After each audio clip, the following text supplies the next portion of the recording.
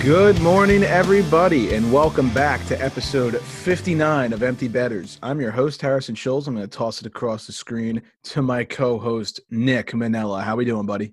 I am doing well, man. Obviously not the results I wanted from multiple games this weekend, but certainly that Caps Penguins game.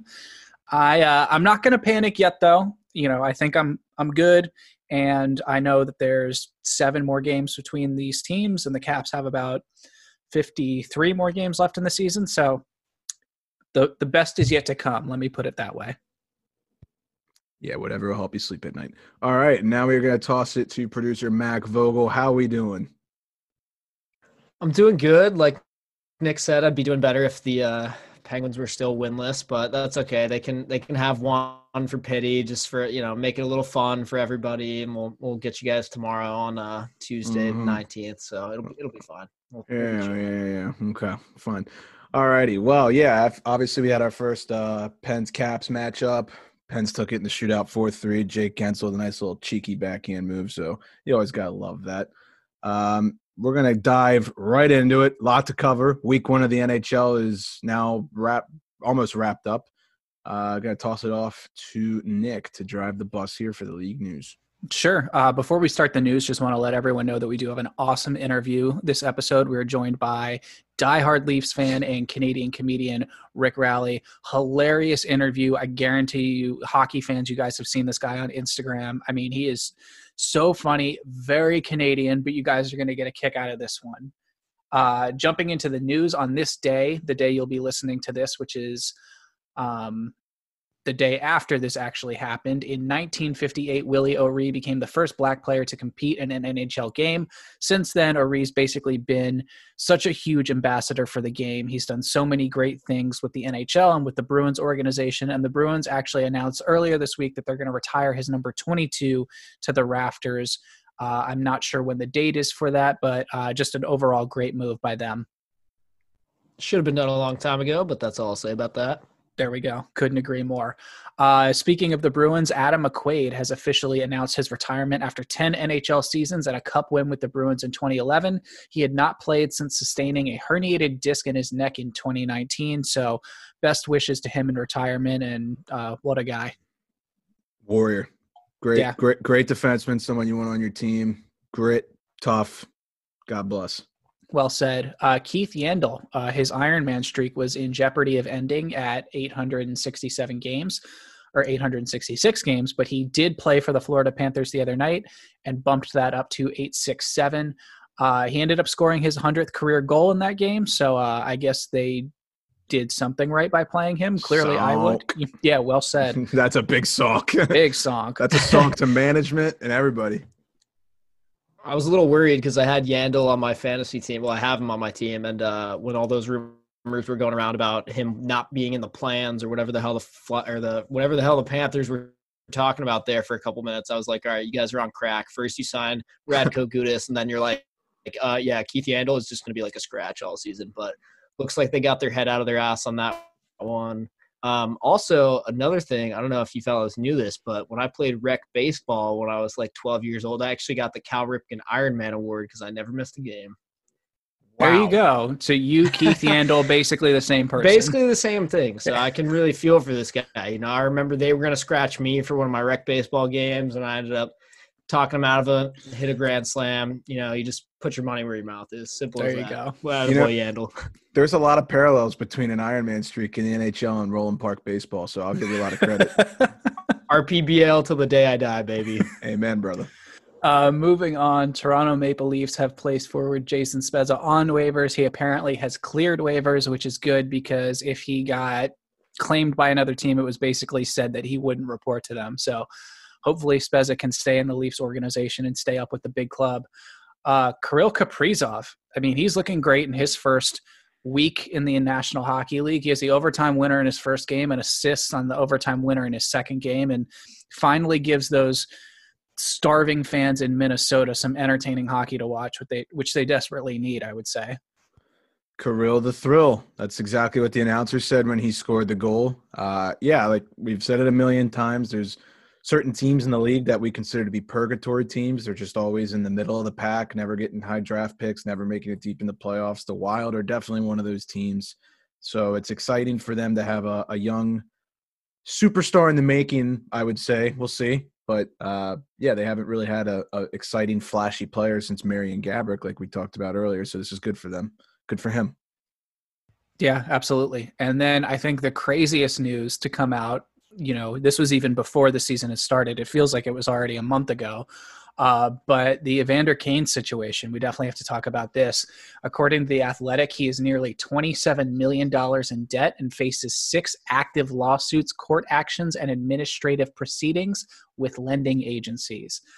Based on capfriendly.com, it's reported that Kane has made nearly $53 million in his career. However, on the filing, he listed liabilities at $26.8 million with assets of $10.2 million. The Athletic notes that sources of Kane's losses are not clear, but it does indicate that he's lost about $1.5 million in the last year due to gambling. Not good. Too many Predator puck lines. I can attest. Keep it going, and you're right up there with him. In the filing, Kane said that a shortened 56-game season would make paying off his debts difficult, and a total of 47 creditors were listed on that filing. And though there were talks of him missing the season, he did play in both the San Jose Sharks games so far. This is just nuts, and this is not good for him at all. Yeah, there's a lot to unpack here. I won't go too long on it, but what comes to mind is I know I was talking to Nick about it earlier, but the 30 for 30 about I think it's called Broke, as you mentioned, but it's like one of the earlier ones and one of the best ones, I think, about basically how unfortunately often it happens that pro athletes across all major sports basically come into the league and at a very young age start making millions, and they just don't know what the hell to do with all of it. And before long, they find themselves with a big old mountain of debt right in front of them. And obviously it's not always like due to gambling, as this one is I think that's a little bit more of an outlier situation. But either way, you always hate to see it.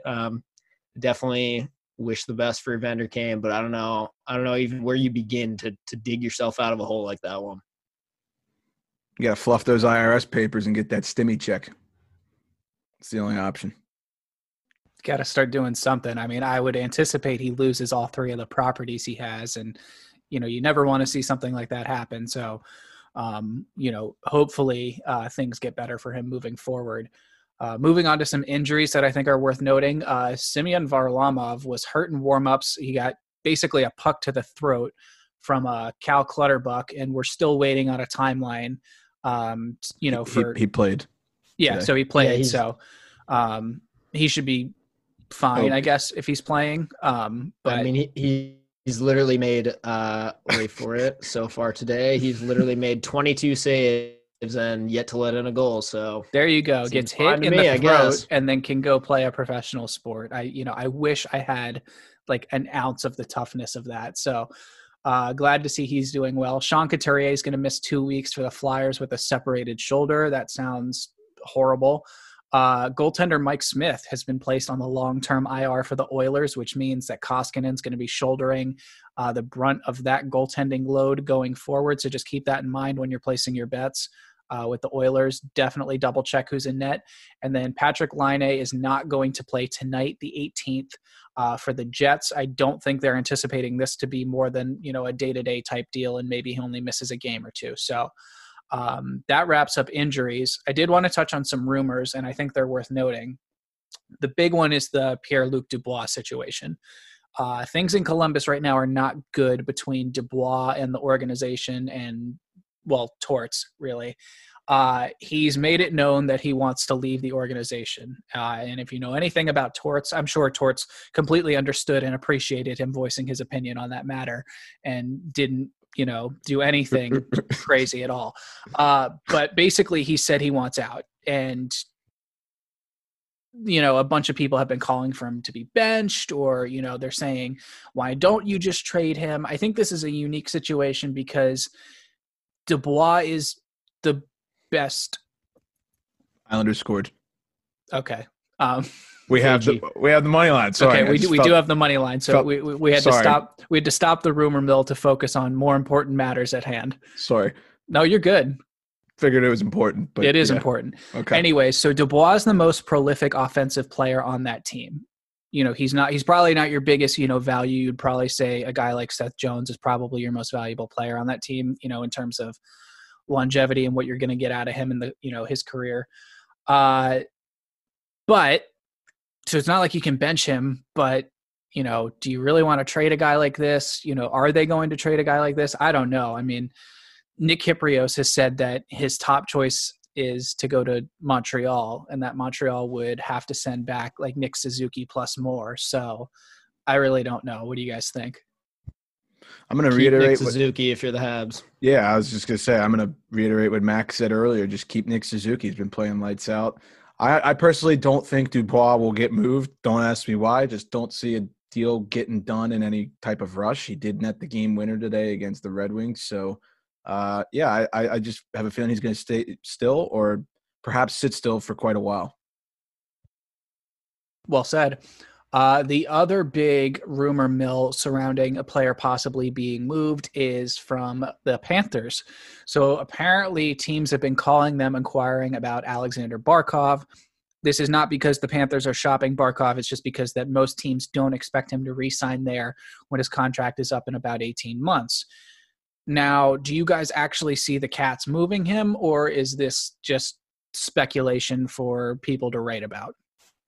I think that first of all, the Panthers just they have got to figure out what the hell they're doing. There's just all this mess of what are we keeping Barkov? Are we, are we benching Yandel? Are we fucking signing Radko Gudas to a 3-year deal? The Panthers are a mess, and they always have been. So nothing new there. But I think whether or not Barkov gets moved is highly dependent on the team's play over the next, I'd say, 2 weeks.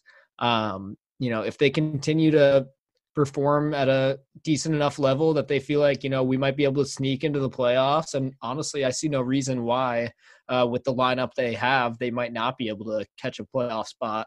However, if they start to kind of fall behind, we all know it's a short season. There's no room for error. If you have a streak of 2 weeks where you're not winning hockey games, it might be time to abandon ship and move Barkov and try to get something big for him. Ditto. Those are my thoughts. However, if I were him, I think I said this earlier, small market, not a lot of pressure, no state tax, good weather. If it's just me, but I would stay. And they actually are somewhat decently competitive. And you have Quenneville as a coach. So, yeah, I think, in a situation like that, I think they have on paper a chance to make the playoffs. They brought in some good guys. Even last year, and adding guys like Hinostroza, I think only make them deeper. So, with the talent on that team, it's sort of like, why haven't they made a little bit more of a splash? I mean, they had Hoffman, they have guys like Barkov and Huberdeau, and they even had Trocheck for a little while. And I thought that was a big loss for them, but I definitely think that this team could sneak into the playoffs. So I don't really anticipate Barkov being moved, and certainly not before his contract's up. Alrighty, well, that about wraps up goings on from the first, 5-6 days of the NHL season being back, and I think it's time we go ahead and toss it off to Rick Rowley. I think you guys are absolutely going to love this one, but before we do that, I think Harrison wants to tell everyone a little bit about Brackish Life. Yeah, absolutely. So for those of you who are new here, perhaps for specifically the Rick Rowley interview, we want to tell you about our sponsor, Brackish Life. If you're like us and grew up on the water and outdoors, then Brackish Life is perfect for you. They have a wide selection of gear from UV shirts to hoodies and hats. It's Real Bay apparel made by Real Bay people. Head to www.brackish.life today to check them out. A little salty, a little fresh, Brackish Life. Brackish Life has also teamed up with Rink to Reef Chesapeake Bay to preserve the area many of us call home. Rink to Reef repurposes broken hockey sticks into oyster restoration habitats. Brackish Life donates a portion of their proceeds to Rink to Reef to further preserve the beautiful Chesapeake Bay area. Support the great cause by checking out www.brackish.life today. Just want to say, if you're new and you're big into fishing, hunting, outdoors activities, these guys have some of the best apparel in the game. They're a local shop down here in Maryland, so support small businesses. If you have the funds to do so, check out Brackish Life, www.brackish.life. I'm going to toss it off to Rick Rowley right now. Alrighty, boys. Well, this should be a fun one. We are now joined by diehard Leaf fan and Canadian comedian Rick Rowley. Thanks for joining us, bud. Appreciate it. Hey, what's going on, boys? Thanks for having me. We appreciate you coming on. Yeah, absolutely, man. Absolutely. You Caps guy too? I was talking to the guys before. No, I am very much the Caps enemy. He's the oddball. You're Pens guy, eh? Yeah, big Pens guy. So I got a lot of Pens fans on here. That's cool, man. Yeah, I'm in enemy territory. I'm always the one that they like to make fun of, but you know what? Someone's got to do it. Yeah, well, I mean, what can I say, man? When you lose to the Habs, like. Yeah, we're gonna get. We won't touch on that, or else. Oh yes, we will. Yeah, we will. I'm getting emotional. I'm just busting chops, man. I'm a Leafs fan, so I can't really chirp anybody, to be honest. Well, yeah. I mean, look, I don't mind the Leafs. I think the media kind of, maybe whores himself out to them a little bit, but strokes them a little bit, eh, boys? Yeah. Big Matthews fan, though. I love Matthews. Yeah. Oh man, everyone loves fucking Poppy, man, and he's a pleasure to watch, boys. How about that stash? Beautiful. Oh man, yeah. How about those calves? I mean, let's just talk about every body part he has. I know, eh? Holy shit. So, Rick, why don't you just start off by telling us a little bit about yourself, where you grew up, how you got into hockey, and, how you became a Leafs fan? Yeah, absolutely. So I'm originally from Napanee, Ontario. Do you guys know that place? Nope. Okay. No, you're talking to Americans.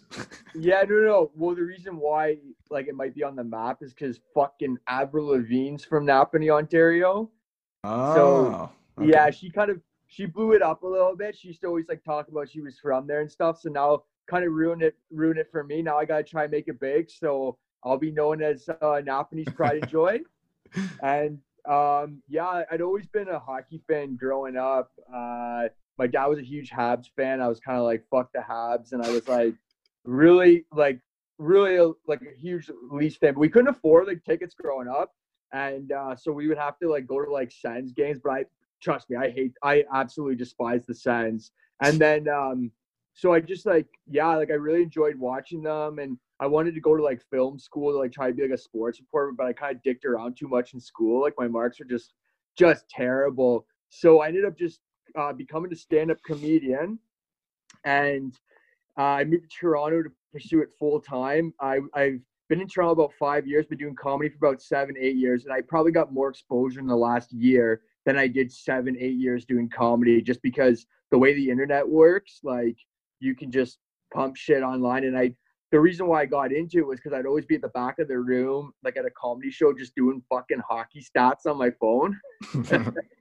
And then the comedian guys were just yo, just fucking make hockey videos. Cause I would try talking to them about hockey and shit. And they're just so I just went ahead, and it was literally my second ever hockey video I made, got shared up on Barstool Sports. And then Chiclet started posting a bunch of my stuff on the Instagram. And then from there, I kind of just started just pumping it on all my socials, and kind of managed to build quite a following. I miss stand up, but I've basically done 6 shows in a year because of the whole pandemic. And I've done some very interesting shows, man, from literally doing stand up at a cottage in North Toronto on someone's deck while dogs are going up and down the stairs. And I did stand up comedy at a fucking swingers club too. So that was pretty sick. That's a story in itself. Yeah, what was that? Yeah. What was that like? What's that whole experience? Oh man, it was unreal. I started finally getting a little bit of cash for doing stand up, and somebody asked me if I wanted to do a swingers club, and I was like, fuck yeah, I do. And it's the venue's right by the old Maple Leaf Gardens where I live now. I live right around there. And I got invited to do this swingers convention, and I didn't know that it was for anyone who doesn't know, swingers, that's a place where couples just throw their keys into a bowl and see who goes home with who. And the place was clothing optional, so I'm in the middle of doing my set, and then people are just naked, and I just remember in they tell you when you're nervous to picture everyone naked. Oh man. Yeah, you actually Yeah. did that. Yeah, I didn't really have to try there. Yeah. And then I at one point literally a couple started like hooking up in the middle of my set. And I Must was have like, been a good set. well, that's what I was gonna say, man. Rich, I was gonna try to like truck through the joke. I was like, I think you just gotta address this a little bit, right? So we paused, and I remember thinking, man, your goal in comedy is to make people laugh, but you know, if they start like hooking up in the middle of your set, you know you're doing something fucking right. So Wow. yeah, probably the craziest story I ever had with like stand-up comedy was definitely doing and they had all sorts of shit there, man. It's like a whole like scene I wasn't even aware of. So Jesus. This is yeah. Canada? Oh yeah. Yeah. In Toronto, it's kind of where all the action is, man. Like we have those kind of places there. I don't know if you guys know any like swingers clubs near you, but they're a hoot, that's for sure. I feel like the ones down here, like you don't hear about them. The people who like know about them just like know where to go and what to do, but they're definitely there. Yeah, If they sponsor us, we'll know about them. well, I think it's definitely like a niche like demographic for sure, but they wanted to mix comedy and I guess like sex, so it was they paid me, and they also gave me a membership there, so I definitely checked it out a few times after that, that's for sure. There you go. Yeah. There you go. Like Nice. personally, like if I heard laughter during any sort of intercourse, I would be like, okay, something's not going well, but I'm glad I'm glad it went well for you.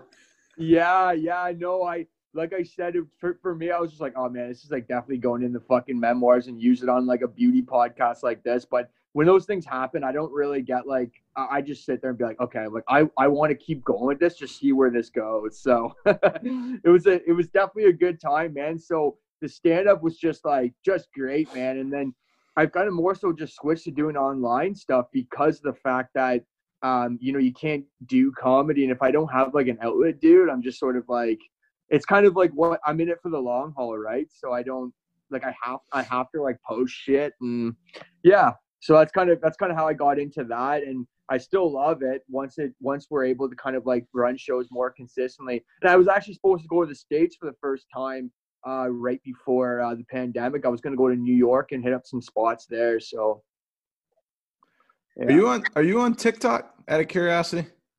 Yeah, I am. It's the same as my Instagram, just Rick Rowley 3, and that one is kind of like TikTok's for me is a little different. I also post like probably more small town stuff on there, just because the hockey demographic's kind of a little hard to crack on there. Like I have it online because that's sort of what everyone kind of like knew me for, whereas TikTok allows me to kind of be like a little more freak. I'll just talk about like small towns, like growing up, and yeah, so I do have both, but yeah, I would say Instagram's more of an intimate following, and like definitely more cool people follow me on Instagram than on TikTok. Yeah, no, I feel that. I feel like there's definitely a different purpose for each, even though they're kind of similar. I was just curious because it feels like ever since the pandemic started, out of nowhere, we've got like 19-year-olds that are more famous than celebrities, or 14-year-olds, or 14-year-olds. Boys, the thing I say to myself is just not to be bitter at that shit, but trust me, when I sit there and I see like some little fucking 18-year-old shaking their ass and shit like that, I'm like, buddy, this is content what I'm doing right here. Not like, I mean, I guess it's good content for like people's like uncles and shit like that, but like I'm trying to like build something here, but you take it with a grain of salt, boys. That's all you do, and you kind of just keep going. So yeah, no, trust me, I definitely thought about that before. So to each their own, there's no sense getting bitter over it, I guess. Makes sense. No, man, it's some people, they take some rocks take a little bit longer to form and shit like that. And to be honest, man, like I prefer it that way because I'm starting to kind of like get a following now. But can you imagine like if you just get too big too soon and then you run out of ideas? Oh fuck, that rough. sucks, right? So it's like, so I'd rather kind of do like long game and shit like that. And I've kind of expanded a little bit and taken more chances, which is like a lot more than I ever did before. So there's like an old saying, you can never get fucking seen too soon, or I don't know the saying really, but it's a good one. You're in the ballpark, so we'll count it. Persistence. I'll take your word for it. Yeah. It's like something about persistence, boys. You know. There we go. That's the message behind it anyway. That's all you need to know. Yeah, for sure. So I feel like doing stand-up like would be really, really challenging, and I would either like do well at it or like just like shit my pants while doing it. So like what's your preparation for that? Like do you like to sort of just feed off the audience, or are you like prepping for like multiple weeks for that show? Yeah, well, when I first got into stand-up, it was like, if you ever try, like you'll figure out the exact same thing. It's like you're very by the script, and but then after a while you get comfortable on stage, and that's like finding your voice. So from there, I can't follow a script anymore. I can't. I've surpassed that level. I still bomb though, boys. Like I'm not gonna lie to you. I've had some terrible bombs, and one of my first ever bombs was like me. I had done really well in a competition. My first time ever doing stand-up. Just started, came like third place out of like 30 comedians. Opened up for kind of a big name comedian in Canada, and I blanked out on stage. And that sucks. But I think you find after your first bomb if it's like really for you. That's how you know if you're in it for the long haul, is that if you can handle that. So I went out back, just started fucking yakking in a bag. And I was not doing well. But then after a while, I got more comfortable. And I right before the pandemic, I was predominantly hosting a lot, and I loved it. Some comedians hate it because they're like, we can't do our jokes, and sometimes crowds are like, like a ruckus, as they say. But I love that, because then I would just kind of like chirp back, and I would just get the room like just go, like just get the room buzzing, So yeah, it's like definitely hit or miss, but you're in it for the long haul. It's a marathon, not a race. So you evolve over time.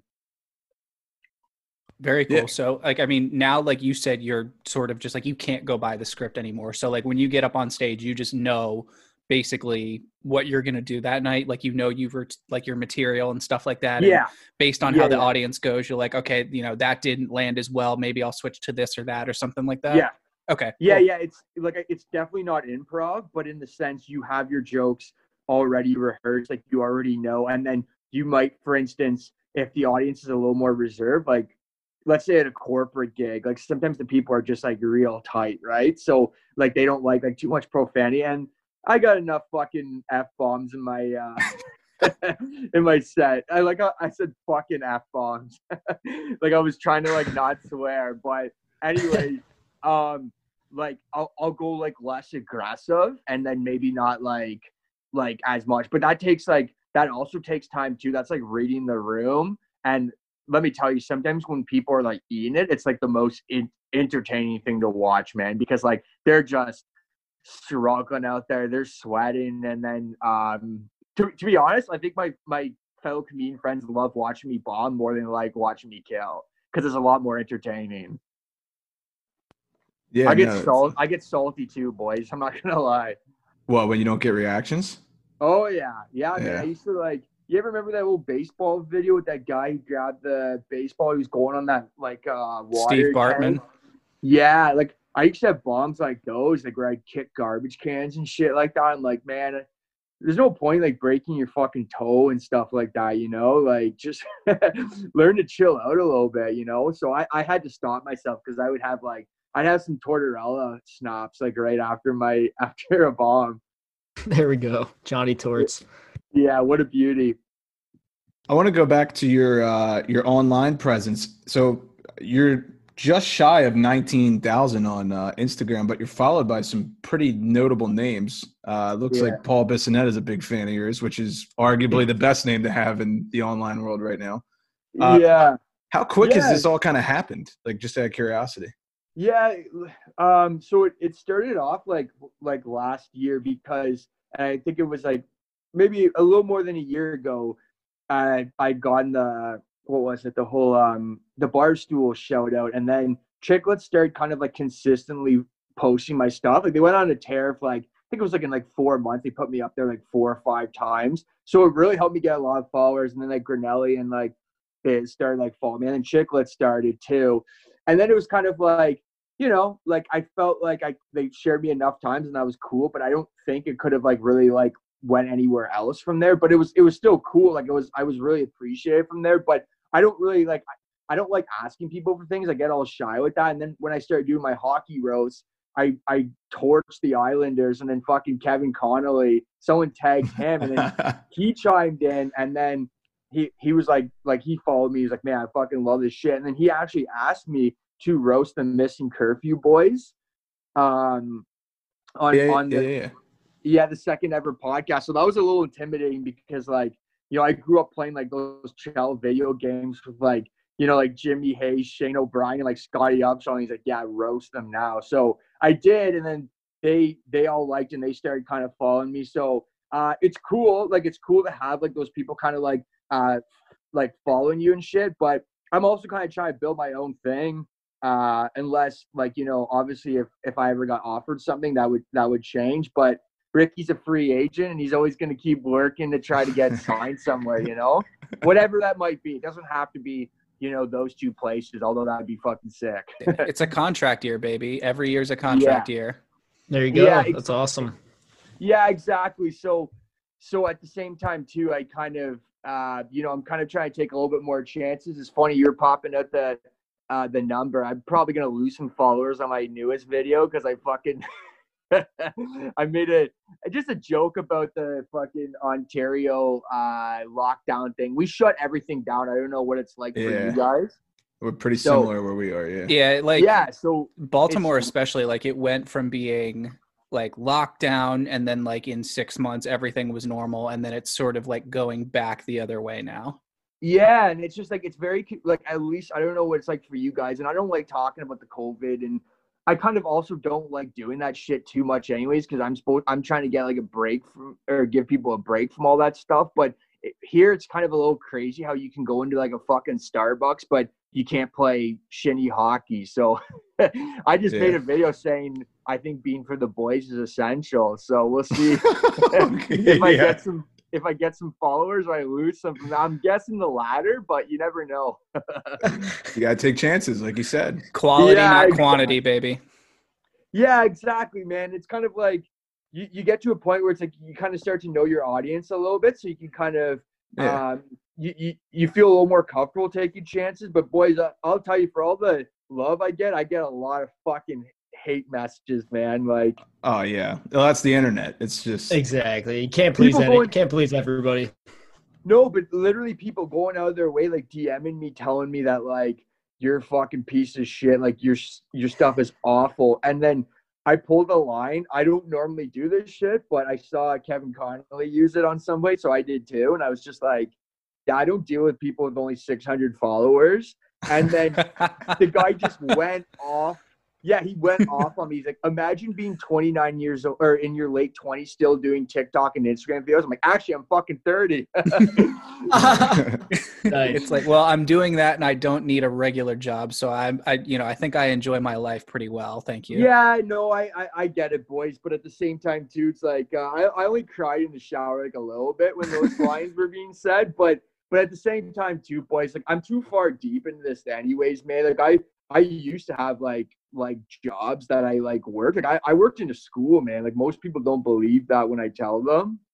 Yeah. But like, yeah, like I mentored like youth and stuff like that and all that shit. But we kind of lost the job, the funding and stuff. So I'm kind of like in it for the long haul now, man. It sort of pushed me into the direction.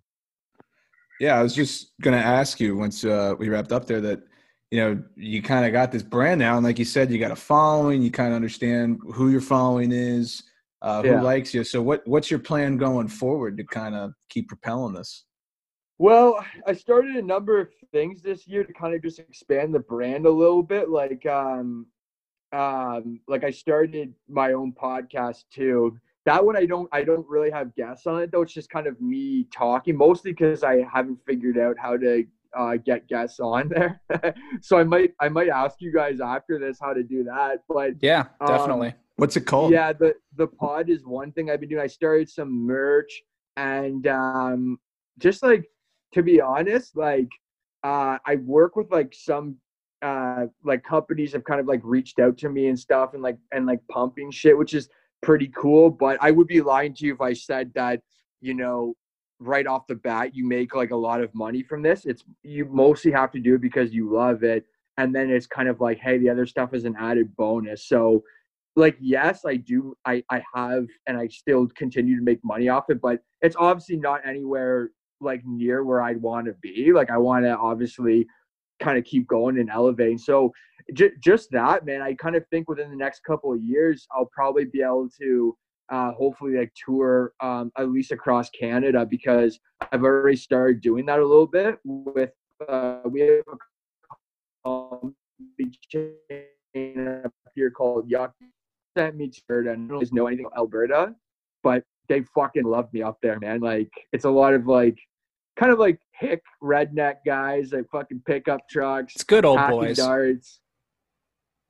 Yeah, good old boys. So out west, they really like me. So, you know, maybe tour Canada. It sucks though, because a lot of Canadian comedians, they have to go to the States because you guys have such a bigger and better market than we do.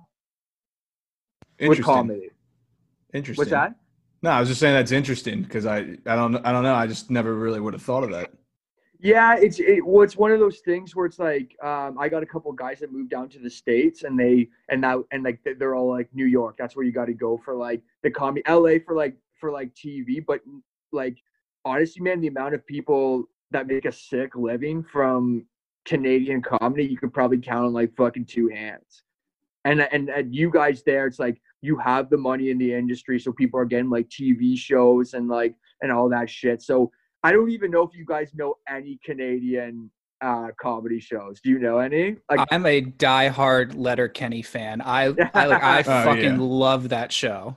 Yeah, it's a good show. Oh yeah. And I got a lot of people who say that they think I kind of try to fucking rip them off. Like not at all. No, I've only watched one episode of Letterkenny. I actually know Squirrely Dan too.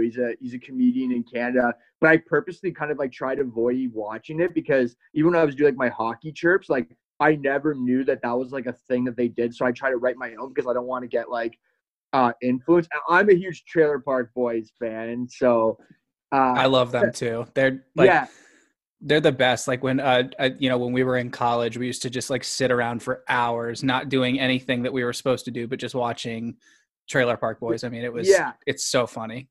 So every once in a while you get like a Canadian show that just like kind of like just pops kind of internationally, but obviously in Canada and quite a bit in the States. I know Trailer Park Boys, they've been able to go to like Europe and shit like that, but to be honest, the shows that do really well, like they play into the Canadian stereotypes. Like we wouldn't have, like a show like I'm trying to think what's something I've been watching a lot. I've been watching kind of like Workaholics. We wouldn't have Good a show like classic. Yeah, we show, wouldn't have that in Canada. It has to be like a Canadian stereotypical show, or it's got to be the cleanest, most fucking lame ass comedy show in Canada. Like honestly, if you saw some of them, you'd be like, man, this shit sucks. Yeah, PG rated, something like that. Yeah. That's what we're about, man. Like it's who we are, Yeah. Wanted to kind of shift gears here a little bit to your Leafs fandom. Yeah. If you want to talk a little bit about, how you grew up a Leafs fan. I think you said that your dad was a Habs fan, right? Is that what you said? Yeah. So my dad he's from Montreal, and I don't know. I mean, I have an okay relationship with my dad. I don't know if it was like some sort of like fuck you to him, but something clicked. I started watching hockey in about I think it was 98, 99. It's when I started watching the Leafs, and I was just like diehard. Like that was the Sundin era. That was like Cujo, if you remember him. Yeah. Cabernet, all that. Hell yeah. Yeah, it was probably the closest we were to ever winning a Stanley Cup was like during those years. Because that's when they had Gilmore too, right?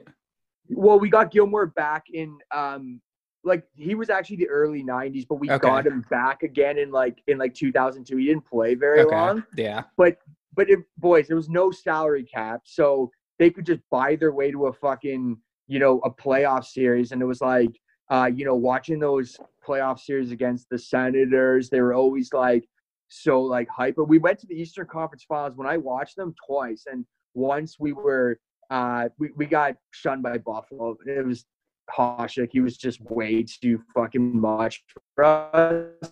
But the year that we against the Carolina Hurricanes, I think that was like the year where we should have done it. Like we took them to 6 games. The Hurricanes were kind of like a bit of an underdog. And I just honestly, man, like I just started worshiping the Leafs. Huge Sundin guy. And then the dark years happened. And that was like 7 straight playoff or 7 years without the playoffs. Then there was like a lockout year. And then finally we just started to kind of rebuild, but then we fell off the map again. And then when I moved to Toronto, I needed a job. And I was like, man, I want to watch Leafs games. So I'm just going to get a job serving at Scotiabank Arena. So I literally got a job hawking beers inside the stands, going like, "Hey, hit," just so I could watch fucking Leafs games for free, bro. That's amazing. And like, yeah, so I work 41 games a year. Most of these people paid like $200 to get in. I'm sitting there and I purposely work like right behind the bench, so I get a nice little fucking central view of like the game, and I watch like amazing games that have happened there, including the E-Bug game that happened earlier this year. They're like, Rick, you're doing a great job, but you gotta stop trying to sell the opposing team beer. Like, focus on the fans. Boys, I would like right before the anthem, I'd be like, okay, make sure you get right here, so that when the game started, I'd purposely just be right in the center, so I get the benches on each side, and it was like the atmosphere was like fucking great, man. But I'll tell you one thing, kind of in the 100s at the least, we got a lot of business guys there, but every once in a while you would get those, like, not just the business dudes, you get people from like out of town who would just drop an arm and a leg for these tickets, and they would fucking snap, boys, if they weren't playing well. Like, I can only imagine. Oh yeah, man, that the game, the E-Bug game especially, where it's like I watched like 18,000 fans like break down, bro. Like I was laughing. Like I honestly, the more, like the worse it was getting, the fact that we couldn't fucking rip on this Zamboni driver that works for our team. Like him and I literally get the same fucking paychecks. I was laughing the more it was getting worse, because I was watching these people stress out and shit, and I was like, no, man, this is funny. Keep it going. So people were throwing shit. They were like booing the team, and I was like, I love it, man. I love it. So they should have pulled you down into the goal. Buddy, I used to be a tenny. Like, really? up. I was gonna ask you what position you played. Yeah, it's crazy. I played for like a rep team when I first started on a reserve, like outside of Napanee, called the Deserano Bulldogs. And someone who listens to my podcast put me on their fucking Wikipedia page, which is hilarious, because I got buddies who got drafted in the O that don't like have any like mention about it. I'm like, okay, like whatever. But man, they called me Red Light Rowley for a reason. So oh my God, that's awesome. Yeah, boys, I was pretty fucking dust in between the pipes. I'm not gonna lie. Did you? I'm blanking on the E-Bug goalie's name. Ayers. David Ayers. David Ayers. Did you like know him or ever run into him? Like, I'd seen him around the rink, because like I think he worked for like the Marlies directly, but it's all Maple Leaf Sports and Entertainment, and he like would get tickets to the games. I'd see him sometimes up in like the 300s, and then like next thing he couldn't go to games after that. Not because, I mean, if I would have seen him, I would have dumped a fucking beer on the guy. No, I would have probably shook his hand. But dude, apparently there was like rumor they were gonna make like a fucking Disney movie about him and shit. I'm like, oh my God, like the Leafs, like they just know how to fucking just, boys, like give you mad anxiety, make you snap like no other, man. I cannot describe it. That's a hell of an experience. Not many people can say that they were at that game. Yeah, no, I worked some pretty good ones. I mean, side note, like the Raptors, I worked when they were in the NBA Finals, which was pretty cool. I would see like a lot of like hockey players and former hockey players like actually at the game. Like I sold a bunch of beers to Danny Alfredson. Oh, holy sick. Shit! That's so yeah, sick. man, Awesome. And dude, I hated him because he used to be like a huge like Sens guy, right? And he Right. obviously he mocked like Sundin one time about the whole throwing the stick thing, but he was like the nicest guy in the world. And it was funny because the son was there, and he kept ordering beers for his son, and I didn't know what to do, because I was like, I'm a huge hockey guy, right? So I was like, I know his son, like I know he's got I know he's got a son that plays like junior, and like, but I don't know how old he is. So instead of asking his son for ID, I just looked him up on Elite Prospect, and I was like, oh fuck! Like this guy's underage. I'm serving an underage fucking kid. Oh my god! But it's Daniel Alfredsson's son. What are you gonna say? No. Yeah, exactly. And I don't care if he plays defense. Like he's a huge beauty. So I was just like, I'm gonna keep serving like the sauce to you and your son. Like I didn't even bring up the Elite Prospects thing, but I knew his son was underage. And every time I fucking got like a beer, we'd like shake hands, and then he just had these fucking mighty grip. And I was like, man, this guy's a beauty. Like I used to hate him, but he's so for the boys. Did he tip you well? Oh yeah. Yeah. Dude, it was like, so I don't know what fucking beers are like at like Caps games, but we have $20 beers. If you're going with the big boys at like Heineken's are like 17, 15 every time. Yeah, they're like bigger than like tall cans, but they're like the Heineken's were like 18.50. Like every time he was throwing me like $50, which is like an $11 tip, and I was like, man, like I'll take it. And like, sure, I don't know. Yeah, like it was more like, and a couple times I think he would throw like extra like bills, whatever's in his like wallet and shit. But he was just like so nice, man. And like, yeah, I seen like a couple other guys there, like Max Domi, like Kyle Dubas, like fucking just like a bunch of guys like Taylor Hall and like just guy. You just be like, yo, what's up, boys? So it's pretty sick.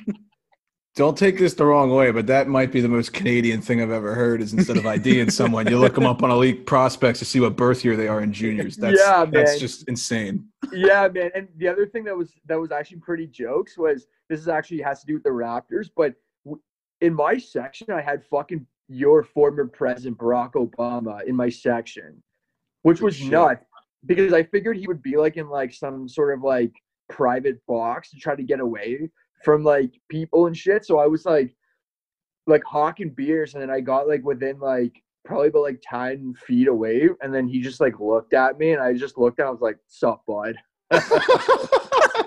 Did he give you a nod back? Yeah, he just like nodded at me, and I was like, man, I'm not gonna say anything else because I'll probably get like fucking tased.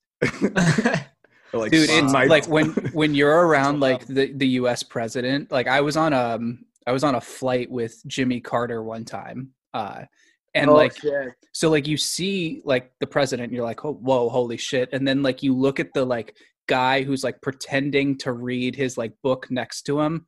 And then you see like the wire in his ear. And then you realize the guy is like completely jacked and probably has like a Mac 10 like under his arm anyways. So. Oh yeah. No, I wasn't. Other than sup, bud, there was nothing else I was going to say to fucking Obama, because I was just like, dude, it was kind of intimidating. Like when you have that much like fame and like power, and like I'm just like, I don't want to fuck up like any. I'm sure he's a nice guy. I just didn't really know what else to say. He's like a really, really funny guy too, though. So I'm sure like he like appreciated it. Oh yeah, like I seen some videos of him and shit like that. Like I don't know. I think he did shit with Kane Peel or whatever, and like he seems like a down to earth kind of guy. So, anyways, that was like probably the biggest celeb I ever had in like my section, but definitely some of the hockey boys. I had Ty Domi in my section one time. Oh, that's awesome. He was probably pretty easy to pick out. It's like, oh, I know exactly who you are with that dome right there. Oh yeah, man. I asked him too if he could hand the beer down to somebody else, because we do it on an honor system. If someone gets a beer like 6 or 7 seats in, you go like, hey, can you pass it? So I'm just asking Domi, I'm like, yo, man, can you sauce this over? And he's just like fucking staring at me. I'm like, please. Yeah, I mean, we already know he's beat the shit of a fan before, so I don't know. Yep. Yeah. Have you ever met Kessel, out of curiosity? No, that was so he was already gone by the time I started working there. But I heard that he made some pretty big friends with the hot dog guys and in the concession stands, and he usually would get like, I don't know, rumor has it was like 3 or 4 or maybe like a baker dozen hot dogs before the game. But oh my god. He goes out there and gets 2 and 2. Yeah. He came back to when he won the cup with Pitt, though. He came back to Toronto and he brought the cup. He brought the cup to like a bar and shit. He still has like friends in Toronto, but I don't know. I think we boo him at Scotiabank, to be honest. Jeez. Yeah. A little bit of a rough crowd, boys. So, like, if you had to pick like a moment from all your time, either growing up and watching the Leafs or going to the games while you're working and watching them, what's like the high point that you got to see, and what's the low? That's a good question. I mean, initially when you said high points about hockey, I was just gonna say like probably shit to do with Canada, because like if I'm picking a team that I like, it's only Canadian, like Team Canada. It's actually one shit. But for the Leafs, I would say like some of the bigger moments was definitely Sundin's big goals. Like he had a couple of one was in the 2004 playoffs. Now we only went to the second round, but we were down to Philly, and he was always like a big time like guy that would just like score the big goal. So he got that one to tie the game up. We ended up losing in overtime. I think Ronick fucking ripped corn. And then in 2002 against Carolina, Game 6, it was like there was a huge scramble in the net, and like Urbe's just like on the ground, and Sundin just picks it up and fucking scores. And I just remember when those things happen, like you were just like you lose all control and you get so happy. I mean, as of recently, like to be honest, like there hasn't really been like a Leafs I watch it with like a lot more like anxiety now, man. So it's hard to get happy because you're afraid that it's gonna go away. But I would say the toughest moments have definitely been, again, I thought the e-bug thing was hilarious, but I would say kind of just like not being able to get over that hump. Like it was always frustrating because when you lose those big game 7s against like the Bruins that they did, and then even Columbus last year, they're teams that I think that the Leafs really compete like well against. Like Columbus on paper, there's no reason why they should have lost that series. Felt like it was just like a matchup thing. Like Columbus, for whatever reason, just matched up really well against them. But if it had been anyone else that they drew, they would have just rolled past them. Exactly, man. And even with like, and I know that they're well disciplined. I know they play well, but I'm not buying it. Like you have a team that's like, at least as long as we've had Poppy and those guys, man, we've been favorites to go really deep. And it's like, then you go to those big game 7s, and they're always in fucking Boston. And then we lose them, and the next day it's just like you're just sitting there being like, okay, I've sort of lost interest in the playoffs a little bit. Like it's now we got to wait and another like 4 or 5 months until hockey's back, and those just really suck. Like I noticed it last year. I thought fans kind of, I think they pulled back a little bit, because I really do think that when they got Tavares, everyone was thinking like, hey, like we're now going to the Stanley Cup Finals, and it's like you can't even get past the first round. Like it gets frustrating for sure. So I would say that those are kind of like the low moments. But hey, man, like even like look at the fucking Bills fans, right? Like I know it's football, but look how long they had to wait, and some things just take like a really long time in order for you to, start seeing results and all the adversity and shit. So I don't know. Hopefully they gotta wait longer. You're talking to guys in Baltimore. Took the words right out of my mouth. Oh yeah, big game. Big game tomorrow. And I heard there's a lot of snow in the forecast, so gotta love a snow game. Yeah, you guys don't know how to handle that shit, eh? Fucking Buffalo's like the closest city, I think, probably to Canada. So it's like they're prepared for sure. What's your prediction this year for the Leafs? What are you thinking? Now it's kind of me listening to like other guys. Like for instance, I follow a lot like the Missing Curfew pod, to be honest. Like I really like, especially because like, those boys gave me some love. But I've been listening to kind of what they've been saying. I'd have to agree that it's very wide. The Canadian division is very wide open this year. Yeah. It's not really a lot of teams with like disciplined teams, right? Like the Oilers, they can beat you 7-6. The Leafs can beat you 7-6. Vancouver kind of like that too, even though they got Quinn Hughes, but it's not really a disciplined D. So I expect the Leafs to come out of that Canadian division. I just do. Like they are on paper the best team. But I don't know, because I found out that the Stanley Cup Finals could be like 2 East teams against each other, and like it's weird. This year is just weird. Yeah, so I don't really know. Like anything could happen once it's the Final Four. All I can say is that that's what we had to do as Canadians. We'd be like all Canadian division to make sure we get a spot in the Final Four. give us at least 4 in the playoffs. At least 4 in the playoffs. Yeah, that's so I don't know. Like I mean. So we're automatically guaranteed a Final Four series. So I would say it's Toronto's series or Toronto's division to win, but I just don't see it with Edmonton. Like they kind of dog it a lot, and like I don't know, maybe Montreal is okay, but I would say They're pesky. They are.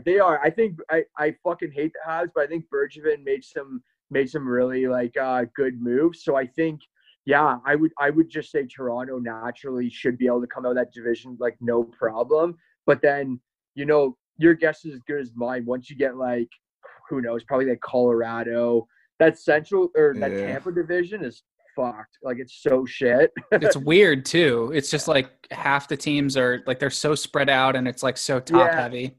You know what it seems like? It seems like that Central division was just like a blended division. They're just like, okay, we're gonna take the all kitchen sink. Yeah. That's literally what we said.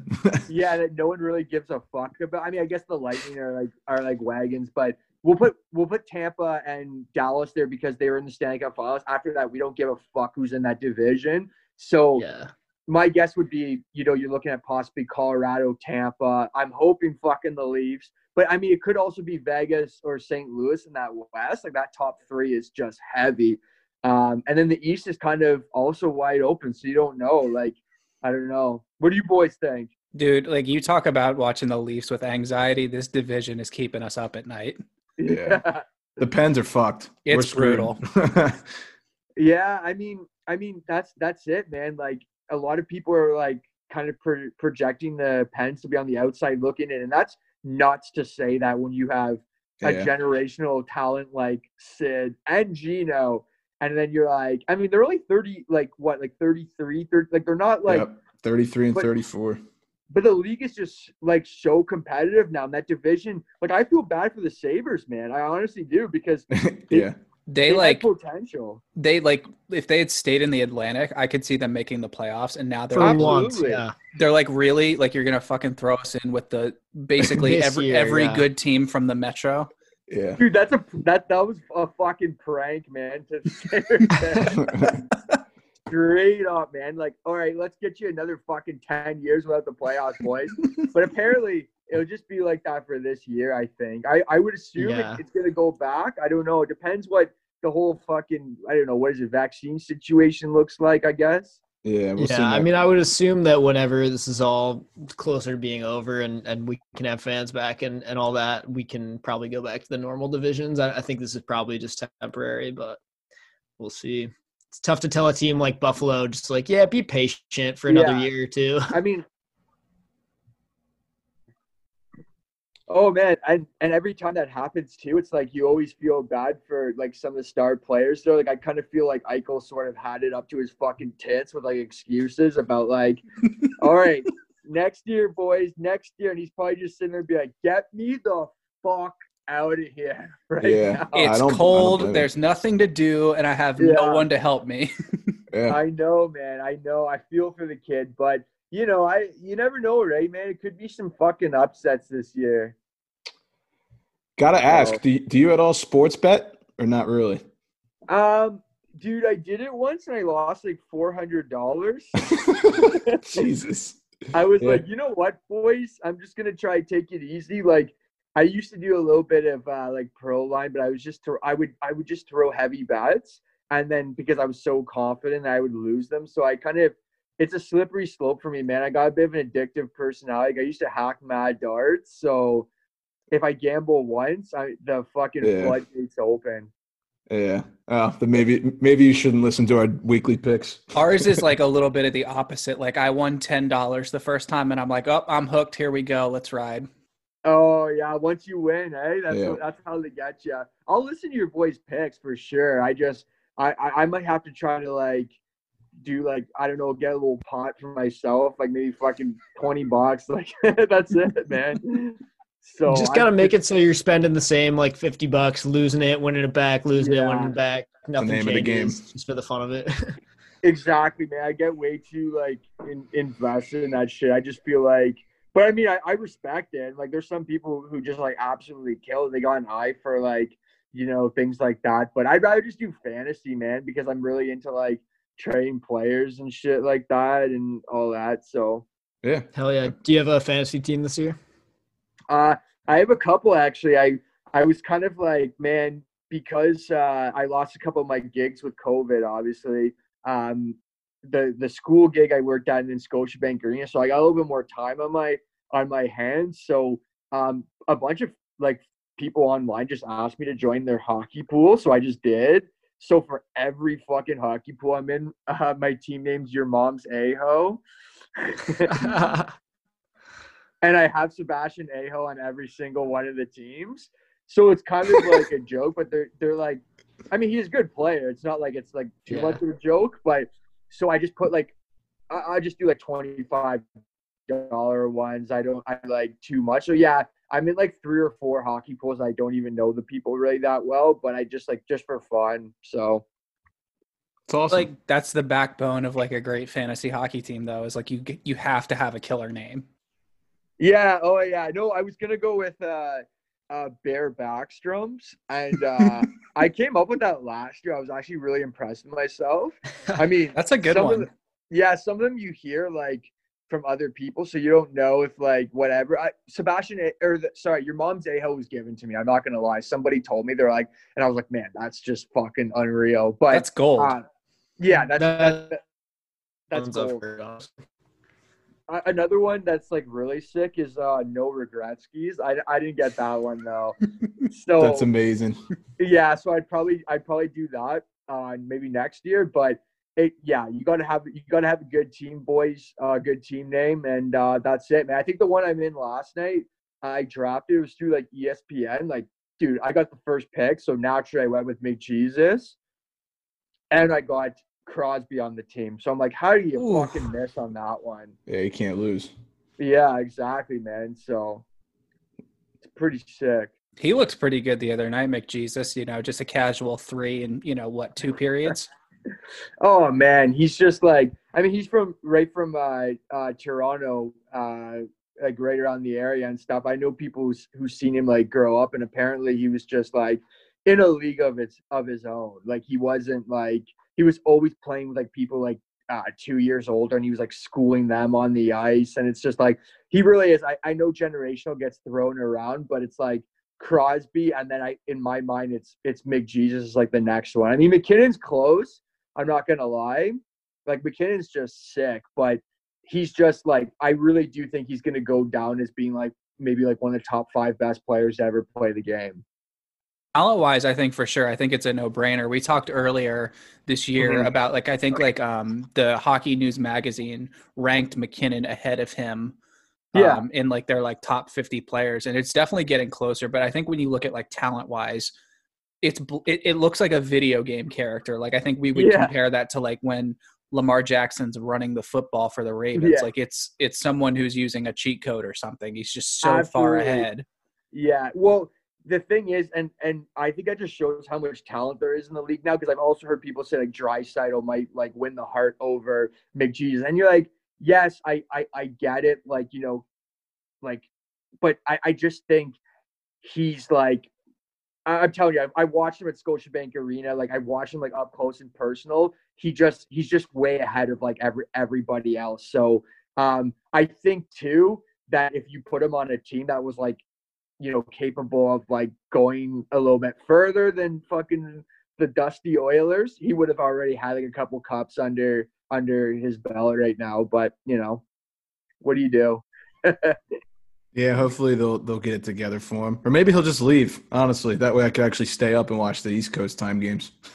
Yeah, no, that would be sick, man. I mean, when when Johnny T came here, it was huge, man. Everyone was like, oh man, like he's one of, because most people don't know this, but in junior, like he was breaking Gretzky's record, but I just don't think Johnny T ever turned into the guy that like he was in junior. But I mean, it was such a big deal then. But who knows, man? Maybe fucking McJesus will come home, baby. Dude, World Juniors Johnny T like lived rent free in my head. I was I was in like middle school, high school. I was like on my knees in front of the TV, like pulling my hair out. It was bad. Oh yeah, I mean he was sick, but I just think it's kind of like, I think the problem. This is what I would say. I mean, you boys didn't exactly ask me this, but I'll dissect the buds. Is that they kind of got a little bit of a reputation of like, getting the big tickets, eh? Like handed to you. And it's like, they just get worshipped. You know what I mean? Like we've seen Austin Matthews, like fucking, hangs out with Bieber. He's got fucking Quadzilla going, posting photos of his sexy ass and shit like that. And girls just fucking but it's just like you come to Toronto, you're worshipped like that. You don't have that extra fucking push. That's just my opinion. Is that they don't? I don't think that they've had enough adversity. They know how to push each other, and I think that's what happened with Johnny T. Everyone just got handed this money, and that's why they're not gonna fucking. I mean, hopefully Jumbo Joe and those vets can push them a little bit, but I don't know, boy. Do you guys see that in Toronto? Like, I'm actually curious what people in the States think about the Leafs. That's an interesting take, like an interesting kind of explanation. I've never really thought of it that way before, but like as you talk about it, I could totally see that being a bit of an issue for the squad. I feel like for us, we've made the comparison a couple times to the Leafs being like the New York Yankees in the sense that they can like buy up all this talent, or in more recent light, the Dallas Cowboys in the sense that they call it America's team and everyone worships them. And they get these primetime games all the time, but then they tend to sort of underperform, I think is a good comparison. Yeah. And that's just it, right? It's like we have something do you guys know about TSN? I don't. Yeah. Okay. If you follow hockey close enough. Yeah. Okay. I figured you did. I didn't mean to go fucking full Forrest Gump with that question, but it's people call it like Toronto Sports Network because everyone in Canada, like it makes everyone hate Toronto more because of the fact that those guys, those panelists are always pumping the Leafs. Like they're always talking about what they're up to. No, like they don't really talk about the Montreal Canadiens or like no one cares about the Sens, bro. Like nobody cares about the Sens. They're in butt-fuck Canada. So when you add that all together, and then on top of that too, it's like our fans are known as being very big loudmouths and very cocky. And yeah, I just think it rubs off on the players a little bit too. I think they know that they're going to get pumped. So they can kind of just like dog it a little bit, like, and still get worshipped. Yeah, we get that. And it makes sense. The second you said that, I thought exactly what Nick said. Yankees, Cowboys, kind of that similarity. So yeah. I would say the Leafs are definitely like that for sure. So when you say like you talk about the Sens, like they're like outside of Ottawa, they're not like in the city. Like the Caps for us they used to play in Landover, Maryland, which is where the Washington football team plays now. And then they moved into Chinatown in DC. And that's sort of when everything exploded. Is that something you think like the Sens need to do in order to, like, I don't know, like fill their arena? Because I feel like they've had a huge problem doing that for like the last couple years. Oh, yeah. I mean, they were in the Eastern Conference Finals against the Pens a few years ago. They couldn't even fill their fucking barn up. Like, that's ridiculous. Well, first off, their owner's like notoriously known for being like a huge cheapskate. I lived in Ottawa for 5 years, so I would go to like Sens games, but mostly just to like literally one time I went to a Washington and Ottawa game. And I went there with a Leafs jersey on, was like screaming like, "Go Leafs, go!" And then my buddy fucking pushed me. I fell on top of like a dad and his little kid. And they just kicked us out of Scotiabank Arena. And but here's the thing. I probably should not have started with that. That's the end. But before that, they were warning us because we were swearing. And I was like, this is the only NHL team that would actually get pissed off at you for fucking swearing at a game, right? But they got it. So we would, if you would, very soft. So if you take a rip out to Canada, so that's where it is. It's about 30 or 40 clicks outside of Ottawa. So basically, like about half a pack of darts and and like a bunch of like beers, man. So you take like the bus out there. It was just so long to get out there, and then to trek back it would be like an hour and a half each way, and you're like, I don't like, this isn't even really worth it for me. So I would assume that if they built like an arena downtown like the Capitals did and stuff, they would be able to get more fans out to their games, because it's just very hard. Like even the Patriots, I know they play in Foxborough, but they play 1 week, right?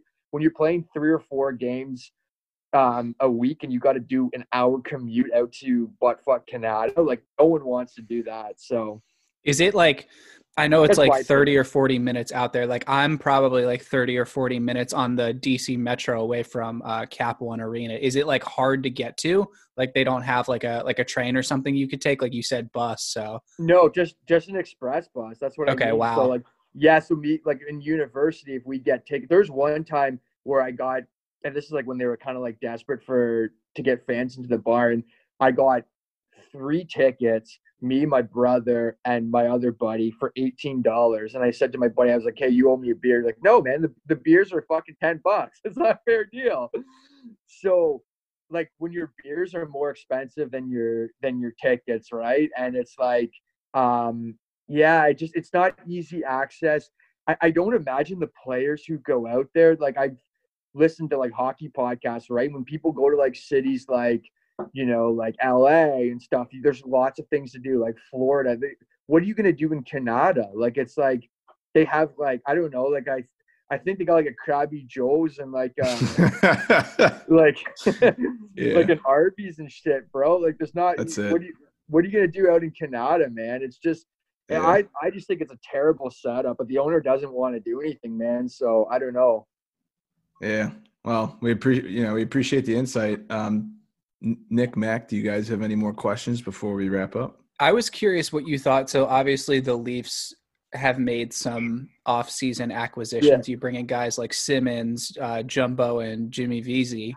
Yeah. Which one of those do you think, and then like guys like TJ Brody too, which one of those do you think is going to impact the Leafs the most this year? Oh, that's a good question. Well, I think originally everyone would have said Brody, just because of the fact that we needed D fucking more than Cheryl Friday night at the Legion Hall. But I think Thornton and Simmons were just kind of good character pickups.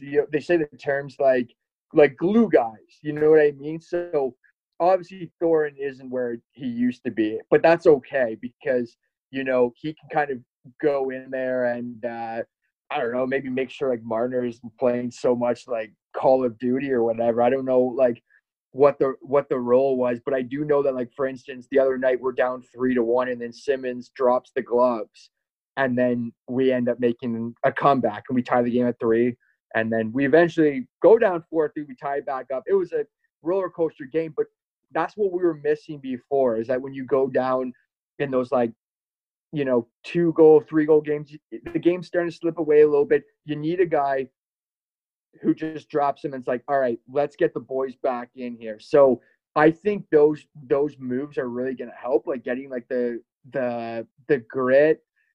But I don't know. I mean, a 7-game series, there's a lot of teams that have like just a team full of warriors. Like look at St. Louis, look at like Tampa. So in our division, it's great, but once you get to the playoffs, it's a whole different beast. Yeah, absolutely. Like you said earlier, that division is up for grabs. So absolutely, yeah. What's your like optimistic result for the Leafs this year? What's your prediction? Stanley Cup, baby. There you go. No, I mean, I would love to say that. I don't know if it gets done, to be honest. I could see us being the team in the Final Four. And from there, boys, I don't want to jinx anything else, man. Let's just say it's anyone's opportunity once there's 4 teams left. So Final Four, though, is what I'm predicting, at least. Alrighty. Well, thanks again, man. We really appreciate this. Anytime you want to jump on again, feel free to let us know, and we'll definitely have to do this again sometime. Yeah, absolutely, boys. I'll take a look at those like gambling predictions and shit like that. And as long as I kind of take care of myself, I go easy a little bit. We don't want Savage Ricky coming out for those bets, but I'll definitely have a look, man. And I really appreciate you boys for having me on. Thanks a lot, Rick. Yeah, absolutely. Thank you. Yeah, boys. Good luck. Good luck this season with all your teams, pal? Thank you. Appreciate it. Fuck yeah. Big thanks to Rick for joining us. I mean, what else can you say? The guy's an absolute beauty and just fucking hysterical. So his story about looking up Daniel Alfredson's kid on Elite Prospects to see if he was old enough to keep drinking beer. Hall of Fame. It's just Hall of Fame. So, yeah, just huge thanks to him, and hope you guys enjoyed that one. Let's go ahead and get into our picks for this week. It's nice to finally be doing these again. It's 100%. Yeah, nature is restoring itself when we come back to doing these kinds of things. So, Harry, why don't you get us going? What are your 3 picks for this week? Alrighty, so we're going to do the puck line for Islanders on Thursday night against the Devils. I think the Islanders, they're playing well against the Bruins right now. Fingers crossed, knock on wood, they keep the 1-0 lead, win a little bit of money, cha-ching, cha-ching. I expect them to keep that momentum going into the game against the Devils on Thursday. Devils look good against the Bruins, but I think the Islanders are the clear-cut better team. Money line, hear me out. This is going to sound kind of wild, but after watching their game against Columbus today, and they've had a good couple games to start the year, I'm going to take the Red Wings over the Blackhawks on Friday night in Chicago. I think the price will be decent, especially since the game is in Chicago, so you'll get Red Wings at a little bit of a better premium. And they've just been playing stingy. If Thomas Greiss is in, I definitely have a little more faith. And considering the Blackhawks still don't have Taves or Kirby Dach, I think that's going to play well for the Wings. And the Blackhawks kind of look like shit. Granted, they had 2 games against the Lightning, but still. And then the over-under, I'm going to take the Oilers Maple Leafs over on Friday. They also play each other on Wednesday. Take them both. Have a day. I don't know. Well said. Thank you. Mac, what do you got? So I've got puck line to start out. I'm thinking Avalanche puck line over Kings on Tuesday. The Avs are rolling. It looks like, their first game was a bit of a dud, but they kind of picked it up, and the Kings are pretty much exactly as boring and lame as we all expected them to be so far. So I don't know. They seem cursed also with that freaking post that they hit in that wild game the other day. I like the Avs to win by 2 in that one.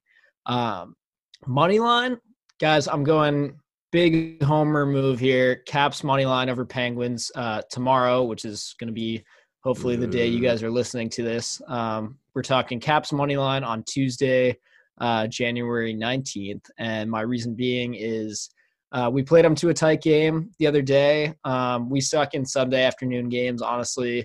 But Tuesday night feels right up our alley. Plus, we only lost by 1 shot in the shootout. That's what it came down to. Look for the Caps to bounce back and win that game on Tuesday. And for over-under, I'm feeling a big over on Leafs-Oilers.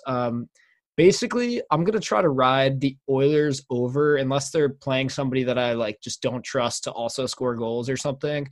The fact that the Oilers have such a concerning goaltending issue right now, I expect them to Koskinen, he can't sustainably play every game and be letting in 1 and 2 goals. He's just going to give up a lot of goals, whether that's his fault or not.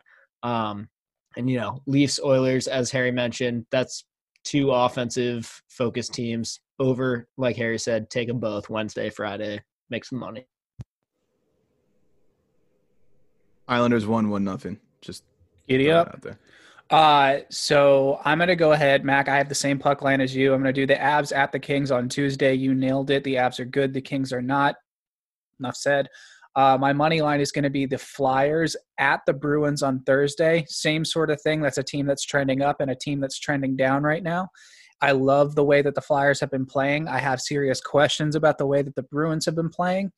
And then my over-under is going to be the Rangers and the Penguins over on Friday. I'm going to anticipate this one's going to be at 6.5, and I'm still going to take it.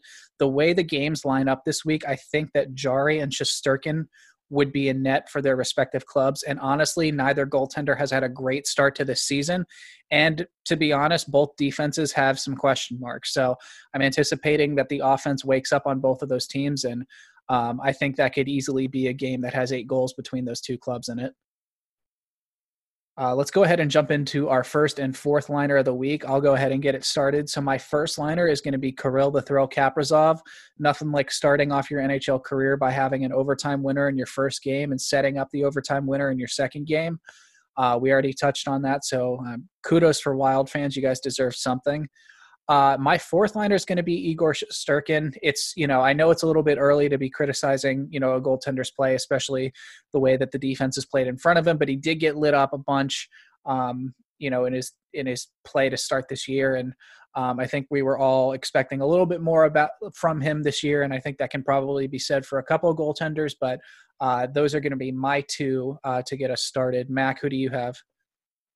So, as predicted from probably all of you, I'm going big homer vibes once again on this one. My first and fourth liner are both members of the Washington Capitals. First liner is going to be top line Tom. Honestly, Tom Wilson, I think, has just been as good as we all want and need him to be in the first three games. I especially loved his play in that Penguins game. He was the sole reason Ovi got that goal, doing exactly what he's supposed to, making a big hit in the O-zone, creating space for Kuzi to make a pass, and boom, you got a goal. That's exactly what we want to see. Fourth liner, and I'm going to be blunt about this. This is a little unfair, kind of like Nick just said, giving it to a goalie who has only played 2 games. But Ilya Samsonov, I need to see a little more from him. I know he's coming off an injury. I know I'm being hard on the guy, but when you need starting goalie and you don't have one, it's just a little bit nerve-wracking as a fan, and I feel like I just need to see more. Granted, he made some great stops in that Penguins game, and I don't want to sell him short for that, but it's noticeable difference. The puck handling is definitely an issue. Overall, I'm just hoping that he kind of finds his game a little bit more over the next week. I'm hoping it doesn't take too much longer for him to kind of get the hang of things and get going. For my first liner, I'm going to have Steven Stamkos. He's going to have to be good this year, especially with Kucherov out. And so far, through the first couple of games, he tallied 2 goals, both in very Stamkos fashion. Great wrist shots, good slap shot from the patented OV power play area. So he's looked good. That's good for the Lightning. So I'm going to have him as my first liner. And for my fourth liner, Evgeny Malkin has been rather disappointing, for lack of a better term, through the first 3 games. No points at all. I think he's a -3 so far in the year. So definitely going to need more out of Malkin. That second line of Zucker, Rust, and Malkin is definitely going to need to improve for the Penguins to have any chance of making the playoffs this season. Well said. We're going to go ahead and check out our market report. This tracks team trends. We each give 2, one moving up, one moving down. Harry, why don't you get us started? We'll go snake draft here. All right. Snake. Yeah, I know what that is. Okay. I had to think about it for a sec. So if you were in our fantasy league. All right. Yep, all right. Valid point. I can't know. All right, whatever. I can't get into fantasy hockey. I know that sounds weird, but it's fantasy football is the only fantasy thing I'll do. Predators trending up. Predators puck line is back. 2 wins over the Jackets in the first 2 games, both puck line covers. I didn't bet them. I'm still not betting them this week. But next week, if this trend continues, you can rest assured Predators puck line is back, and there will be some type of T-shirt for that. So there will definitely be a T-shirt for that. All right, Mac, who you got? Yeah, so for trending up, I've got the Fly Guys. I think, as much as I hate to say it, this is a dangerous, dangerous hockey team. I am not looking forward to our first matchup against them. They're good. They've got a solid goalie. Carter Hart looks good. Their offense is firing on all cylinders. Defense hasn't seemed to be a big issue. I mean, again, this is all small sample size, but I like how the Flyers are playing so far. Trending down, I'm going to go ahead and give it to the Edmonton Oilers. And once again, this could be a little bit harsh. I have to keep saying it. It's only a couple games in, small sample size, but I think goaltending is more than just a little bit of a hiccup for this team right now. I think it's not like Mike Smith is amazing or anything, but he's a veteran, and losing somebody like that long term or however long it's going to be, I don't think Koskinen is ready to face the blunt of all those games. I think that's going to be a huge issue for them. They've already not looked the best so far. I know Harry mentioned it before, but McDavid was held pointless in 2 of their first 3 games. I know he obviously had a hat trick in that other one, but still, you need more consistency out of him. Overall, I think Edmonton is in trouble right off the bat. That's where I'm going to leave it at for now. Well said. My team trending up is going to be Montreal. I think they've proven to be a pesky thorn in the side of anyone they play against. You have guys like Josh Anderson who are dishing out hits and putting up goals at the same time. Nick Suzuki is destroying people's ankles and sending them face first into the boards. If you don't know what I'm talking about, just Google Nick Suzuki and you'll see what happened. This is a team that's deadly. And then you look at who their goaltender is and you realize, yeah, these guys could be the real deal. Trending down, I would say the Bruins. In their first 2 games, they needed overtime and a shootout against the Devils. That's definitely not a good look for a Bruins team. And certainly when you take a look at that East Division, you automatically assume that the Devils are going to be at the bottom of it. So you would expect a team like the Bruins to be a lot better than that so far. Yeah, fuck the snake draft. We're going to go with the Blackhawks trending down, because they're the Blackhawks, and I couldn't find a team. It's hard to base it off 2 or 3 games. It's tough. A lot of 1-1s out there, so it's hard to say. But 0-3, I'll say trending down for the Hawks. Live on air, say this. We just locked in some profits on Islanders versus Bruins. 1-0 Islanders win. So, again, Bruins not playing great. They just got blanked. A lot of people get blanked by Barry Trotz. Tonight, this is live. You're not going to be able to bet this, but boys, I'm feeling Blues puck line over the Sharks. I'm liking it. Who's in I net think for that's the a lock. Blues? Huh? Who's in net for the Blues? I'm not sure, but I also don't care. Okay. Valid point. When I woke up this morning, as I often do, I love to look for like a real tasty parlay. Even if I'm not going to bet it, I just love looking at like what the odds would be for like a crazy like 3 or 4 team parlay. It's a little online shopping. There's nothing wrong with that. Exactly. I'm just But my first thought was, well, okay, what's the biggest lock out of all the games today? And I actually was thinking, I feel like there's no way the Blues lose to the Sharks. What's the line on their puck line right now? Plus 170. Ooh, that's fat. But I kind of like I said on our season previews, I don't think the Sharks are going to be that bad. It's just. I don't think they're that bad. Yeah, we can't take them too lightly for sure. I don't think they're like that bad. I don't think they're going to be as bad as they were last year, but I don't necessarily think they're good at the same time, if that makes sense. Yeah, no, I feel that.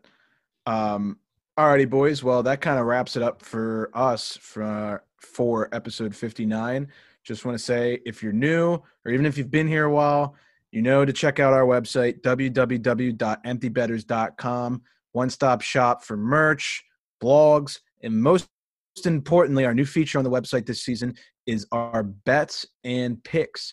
We post them live right on the site. You can see them real time. That's the best way to see what our picks are, on top of obviously checking social media for our weekly picks that we dish out on the episode. But if there's something we're feeling that night that we didn't publish on the podcast, check the website, click on the bets tab. It'll be there for you to see. We've had a lot of fun with it so far. I think we're 5-2 collectively, so we're locking in some profits. Got Connor McDavid to get a golden night plus 120. No big deal. And, it's pretty simple. Just like at 6 p.m. before the game starts, if you're if you're on the East Coast, go and look there. And if there's stuff that we like for that night, it'll already be there. Yep. Yeah, I would say we're always posting that shit in like the afternoon. You're not going to get anything from us after 6 o'clock Eastern. So, all right, that'll do it for us. Thanks for listening. Appreciate the support. Go check out Brackish Life. Go check out the website. And without further ado, class dismissed.